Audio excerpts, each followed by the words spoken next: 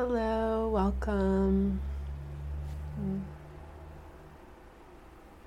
Good to see you all. Thank you for your practice. I like to begin Dharma talks by taking refuge, so please feel free to join. I take refuge in the Buddha. I take refuge in the Dharma. And I take refuge in Sangha.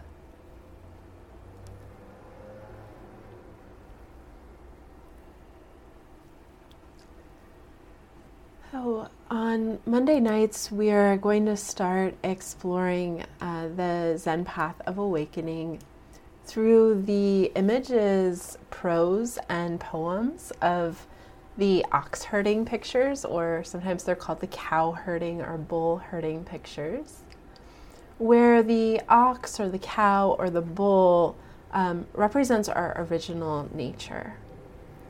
So here today, we're at the beginning of the path, and this first picture is often referred to as the search.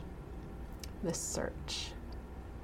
It's also sometimes referred to as awakening bodhicitta, or arousing the mind of awakening. That's the first stage on this seemingly stage-based model that we're exploring. That's both stage-based and not. So I want to show some images so you have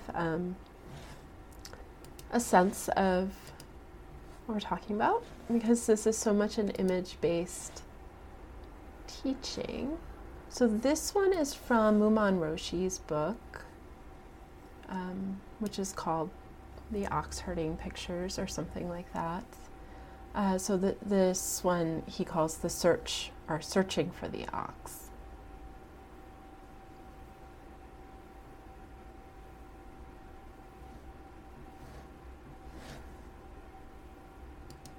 And then this is another image, a little sort of like copied into a PDF on a computer, so not the clearest images, but this is another image. This is from Daido Roshi's book.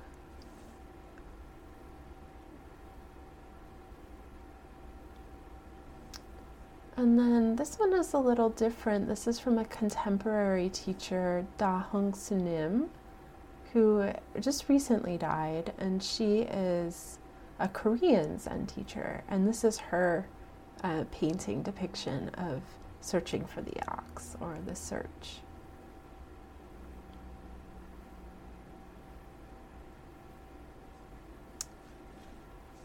All right.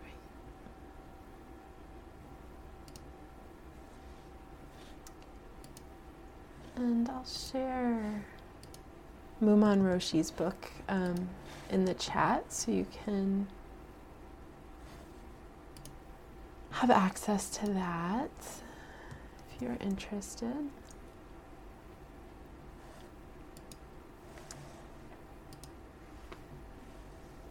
And his book is the picture. You'll see that each of the pictures has a prose. Some of the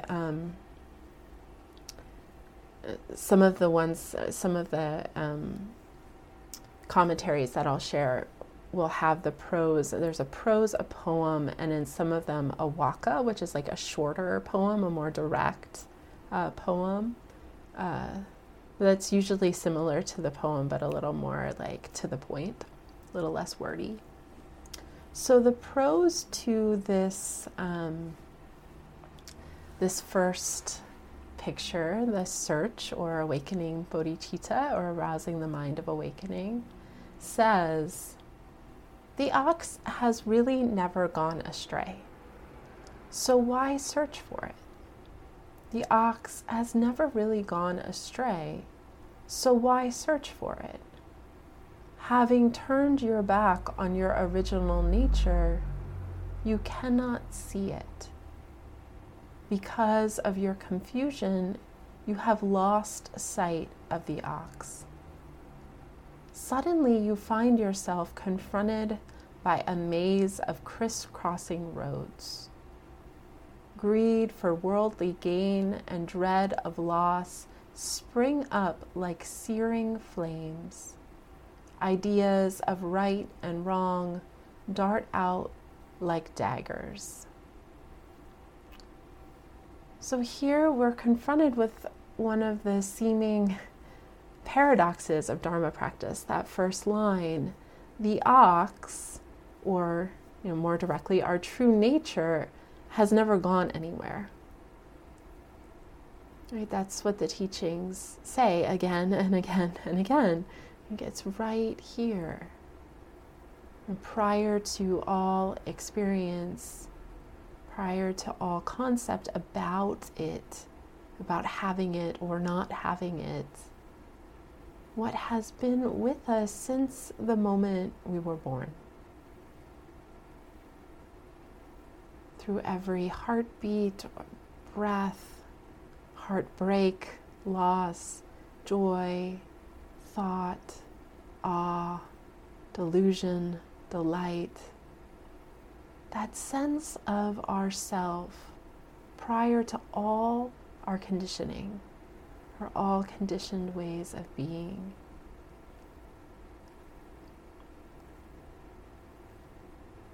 So the question is, if it's so close, if it's the most intimate thing we know, if we cannot possibly be separated from our original nature,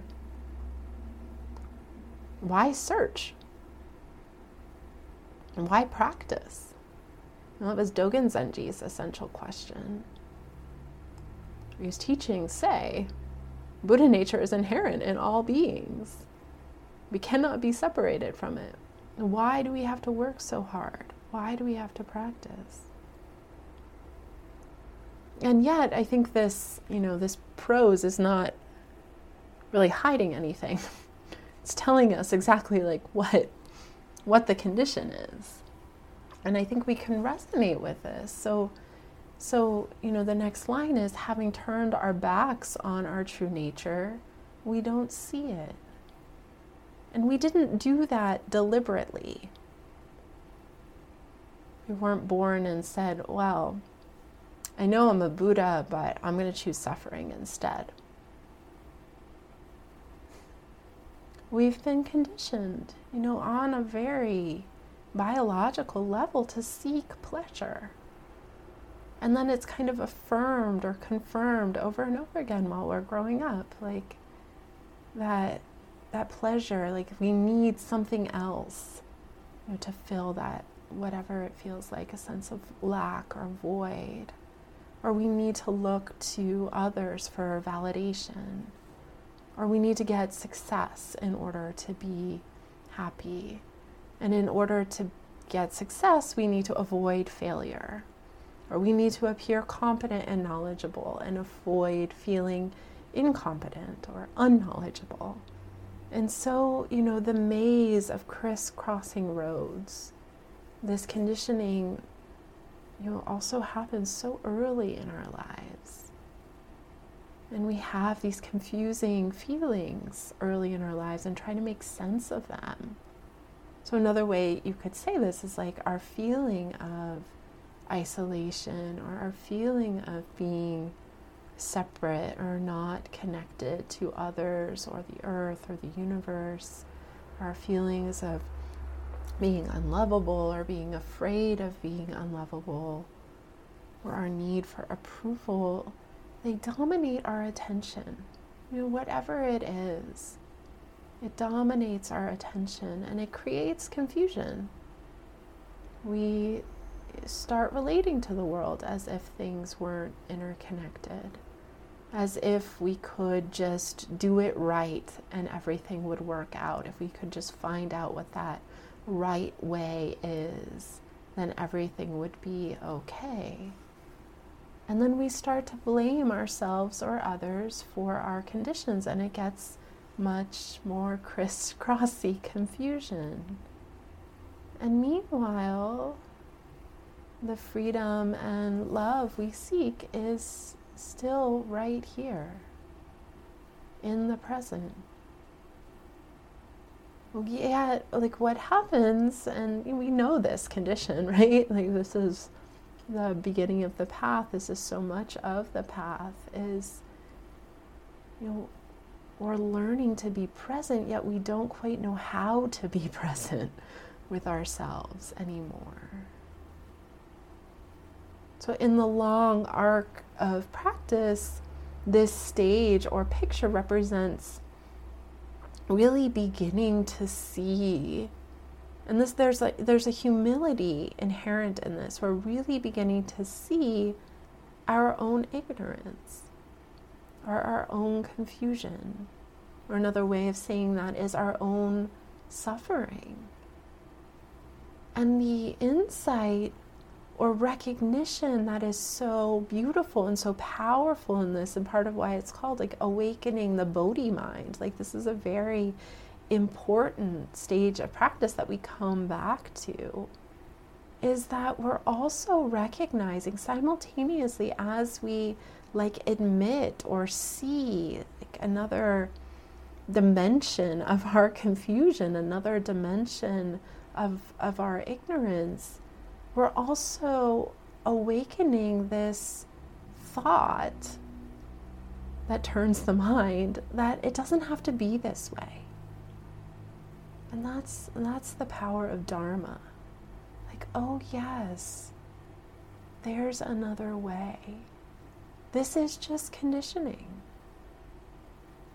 This isn't inherent truth. It can feel mucky. It can feel like crisscross applesauce, don't know which way is up or down. But it doesn't have to be this way. There is a path. That's the way the Buddha said it. There is a path. So I remember someone saying, like early on, maybe one of my first times receiving meditation instruction, and really being able to hear it. They said, you are not your thoughts.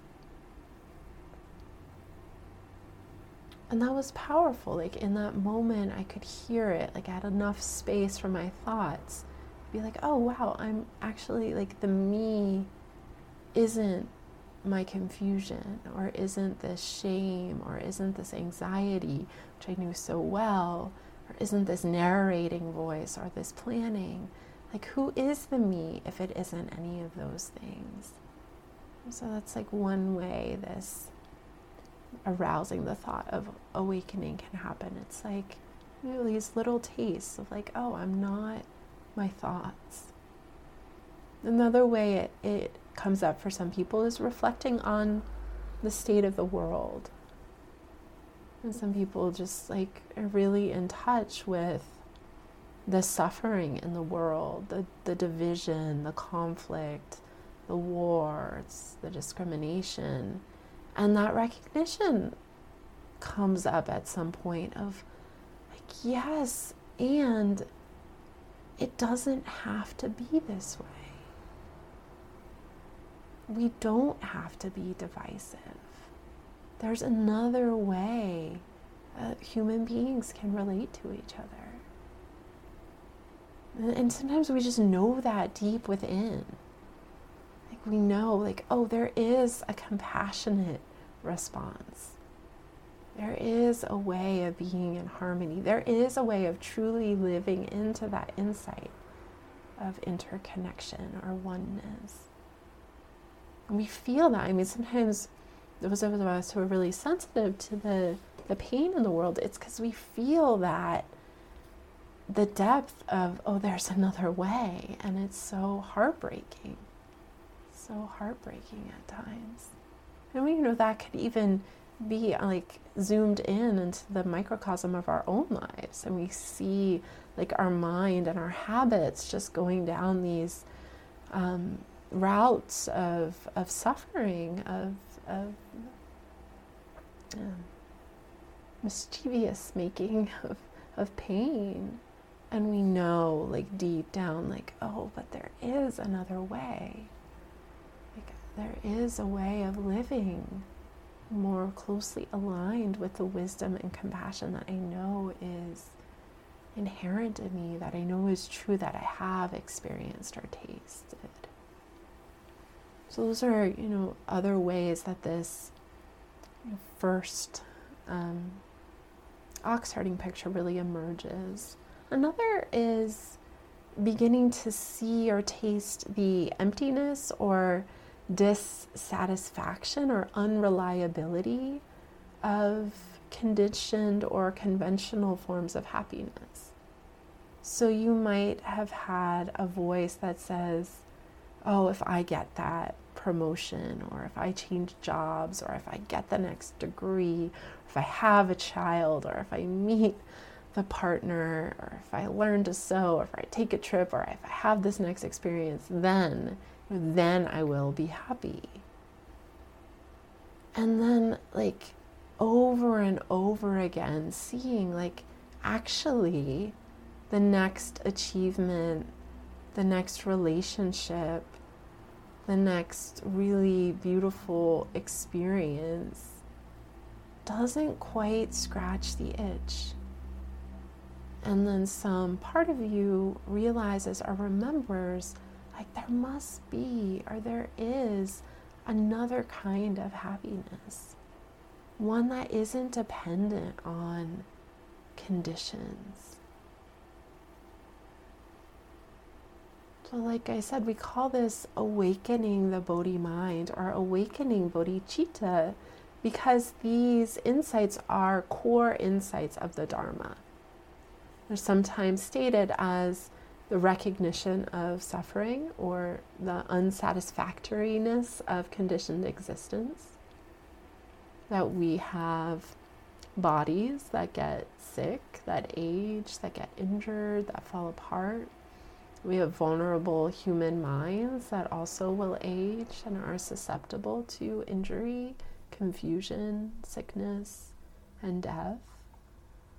And all things have this nature to break down, to age, to change, to stop working, to fail, including our relationships with other human beings, which is to say that they aren't ultimately reliable in the way that maybe we want them to be, or parts of us want them to be. I want my partner to always be there for me in this particular way, and they can't be. And we find that out again and again. They're just a human being. They're conditioned. They can't always be there in that particular way. So another Dharma truth, which is very much, that's the truth of the unsatisfactoriness of conditioned existence. And then another Dharma truth is the truth of impermanence, which is very connected. That all conditioned things are of the nature of change. And there's something really beautifully liberating about that, these negative states of mind that come in, our confusion is of the nature to change.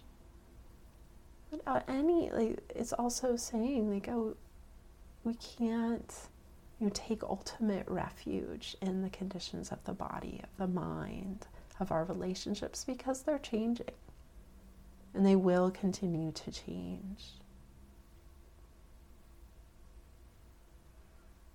And, often the ways they change aren't always the ways that we want them to change. And that's another, aspect of this reflection on or awakening to impermanence. And so also tucked within these insights into the nature of suffering or the unsatisfactoriness of conditioned existence and impermanence is that insight into our true nature, insight into the unconditioned, is ultimately reliable. And Buddha nature is reliable. And so that's where we have this element of the search for the path, search for the path of Dharma that will help us uncover what has never been lost, right? Will help us begin to see through the convoluted thoughts and beliefs that we have been conditioned to think and believe, that have appeared to cover up this freedom, love, wisdom, compassion. So this first ox herding picture, to go back to the awakening of bodhicitta, really invites us to get close to the motivation behind the search. Why do we want freedom from conditioned forms of suffering? What is the liberation that we seek? In the Tibetan tradition, to really enter the path of practice, for some schools in the tradition, you contemplate a contemplation called the 4 thoughts that turn the mind to Dharma. Or sometimes it's translated as the 4 thoughts that turn the mind away from samsara. And they're really inviting like a deep reflection on some of these points. Some of these points that we like awaken to, and it brings us to the path, but it's like to generate like the power to actually like overcome our habit patterns. Like we need to keep seeding that motivation. We need to keep deepening that motivation. We really like need to continue to contemplate how samsara is not reliable, and the like true reliability of the Dharma. So I have another version of the 4 thoughts that change the mind, which is actually 7 thoughts that I want to share. And this is a teaching from the Karmapa. I'll just share it briefly. And its nature is the first 4 are really contemplations around the unsatisfactoriness of conditioned reality. Unsatisfactory in the sense that does not bring ultimate happiness. So it's not saying like your relationships are no good. It's not saying like you should quit your job because it's not going to bring you ultimate happiness. It's just saying like these things that sometimes we invest a lot of time and energy in trying to improve aren't the way to liberation. Like aren't the way to really like freeing the heart into the deepest expression of compassion. Like, you know, good to keep focusing on in certain aspects, and also like, you know, notice how much maybe time and energy goes into these things that aren't ultimately happy. And then the last 3 are really contemplating what does bring like lasting happiness, freedom, liberation. So the first one is contemplation of impermanence, which I think I covered pretty in depth. This second, but it's like an invitation to keep contemplating, like to bring that to mind. And this, you know, could be done every day as like the early part of your practice before you start sitting, is to like bring these contemplations to mind. Like how much through the day am I, you know, trying to change what, you know, ultimately like I can't really change. And that might include like other people. It might include, you know, some other aspect of conditioned existence. Or how much am I steeling against the ways that things are naturally changing? And the second contemplation is comparing. So really like comparing what is lasting happiness and what is ephemeral happiness, and how often am I really like taking refuge in ephemeral happiness. And again, like not from this judgmental point of view of like you shouldn't enjoy your latte, but like how much am I like looking for those little moments of ephemeral happiness as like like the refuge, like, oh, if I could just, and it's like when we start doing that, if I could just get this and this and this and this lined up, and then I'll be happy.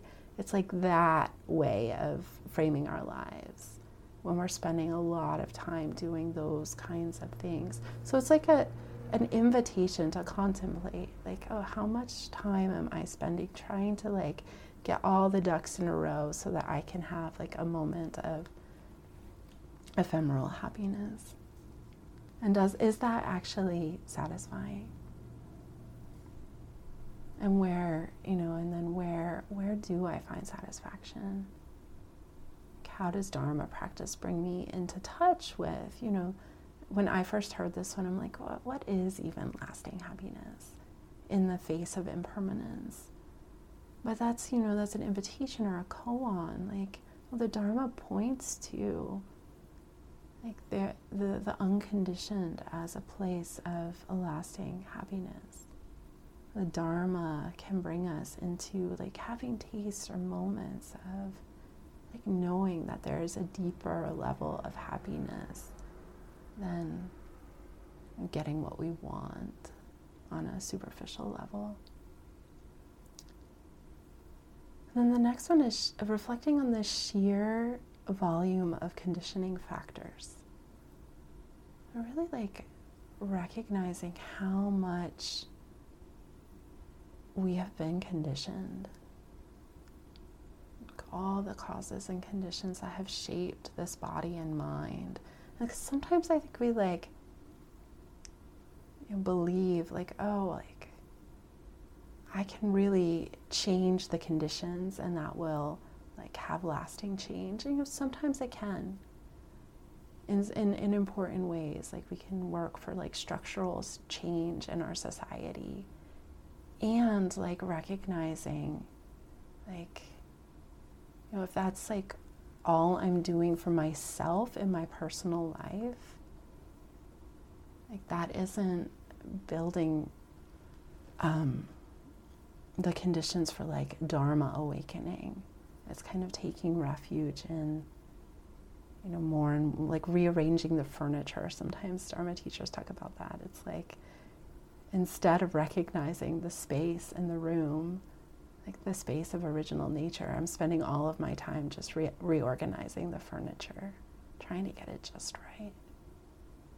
Whereas it's always gonna break down. It's never gonna be perfect. But the perfection of the Dharma is something that we can know in any situation. And then the fourth one that's still seeding our distaste for samsara is contemplating the mundane activities you have performed that have been beside the point. So how much of the day are we doing things that are not, bringing us into a deeper relationship to the Dharma or a deeper relationship to our vows, but more just kind of taking us on these little side trips. And again, not from a judgmental point of view, not that's bad, but just this can sometimes be a very humbling contemplation. How often am I doing that? And then I say, I don't have time for Dharma practice. I don't have time to sit, but meanwhile, so much of my day, I'm doing these little side trips on the phone or whatever. And then now we're moving into the positive reflections on the Dharma. So the next is to focus or reflect on the positive qualities of the Buddha. Which, this is something I'm borrowing this from the Tibetan tradition, and it's not something we talk about so much in the Zen tradition. But it can be a really beautiful way of connecting to aspiration, is remembering, why are you doing this? What are those, beautiful qualities that you are intending to grow in your heart, in your body, in your mind? Who are you aspiring to become? What are you aspiring to awaken to?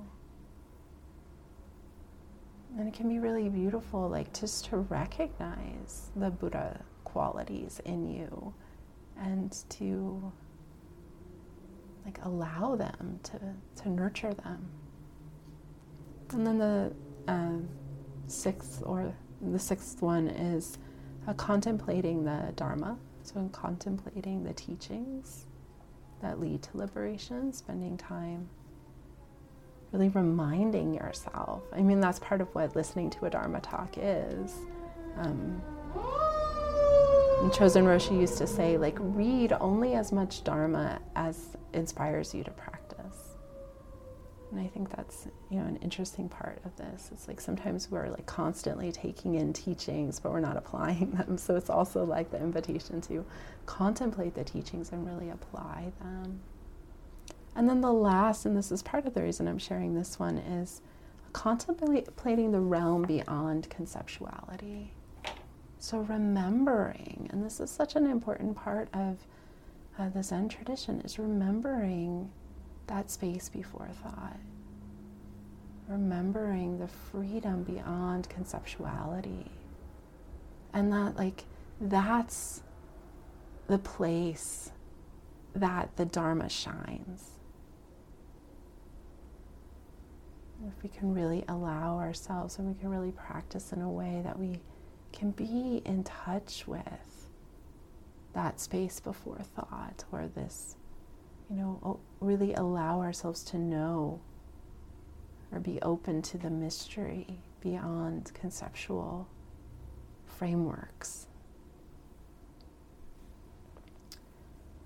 So again, this contemplation, and for me, some of them resonate more than others, but they can be just interesting to begin to open your mind to really, why would there be a teaching to generate a distaste for finding lasting happiness in samsara or in the conditions of our lives, and to turn our hearts and minds with devotion and faith and determination to Dharma practice, to the cultivation of wisdom and compassion, to the true discovery of our nature.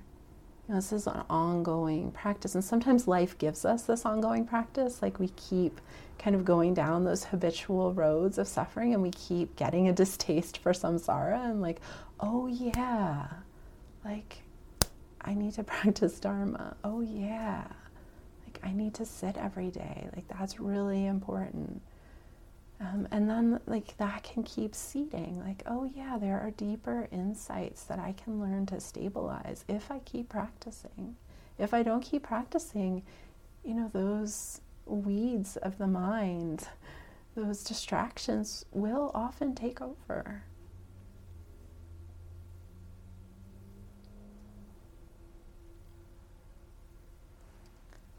So also another aspect of awakening bodhicitta is awakening the vow that our awakening is tied up in the awakening of all beings and this great earth. Just as our suffering is intimately connected with the suffering that's happening all over the world on this planet. So we begin our practice connected to the vow to awaken together with all beings, or connected to the deep desire that all beings be free from suffering and the causes of suffering. So this stage, the connecting with bodhicitta, becomes an intimate part of our daily practice. Most of us need to keep clarifying our motivation. Or another way of saying that is needs to keep picking our mind up out of confusion, out of distraction, and placing it back in the present. And need to keep reminding ourselves of the truth of interconnection and remembering these qualities of Buddhahood and why we do this path of awakening. So this, first ox herding picture is so foundational, and it's something we come back to even if we've had deeper experiences of awakening, or even if we've stabilized our concentration, it's still like coming back to that essential motivation and really letting your heart like deepen into it.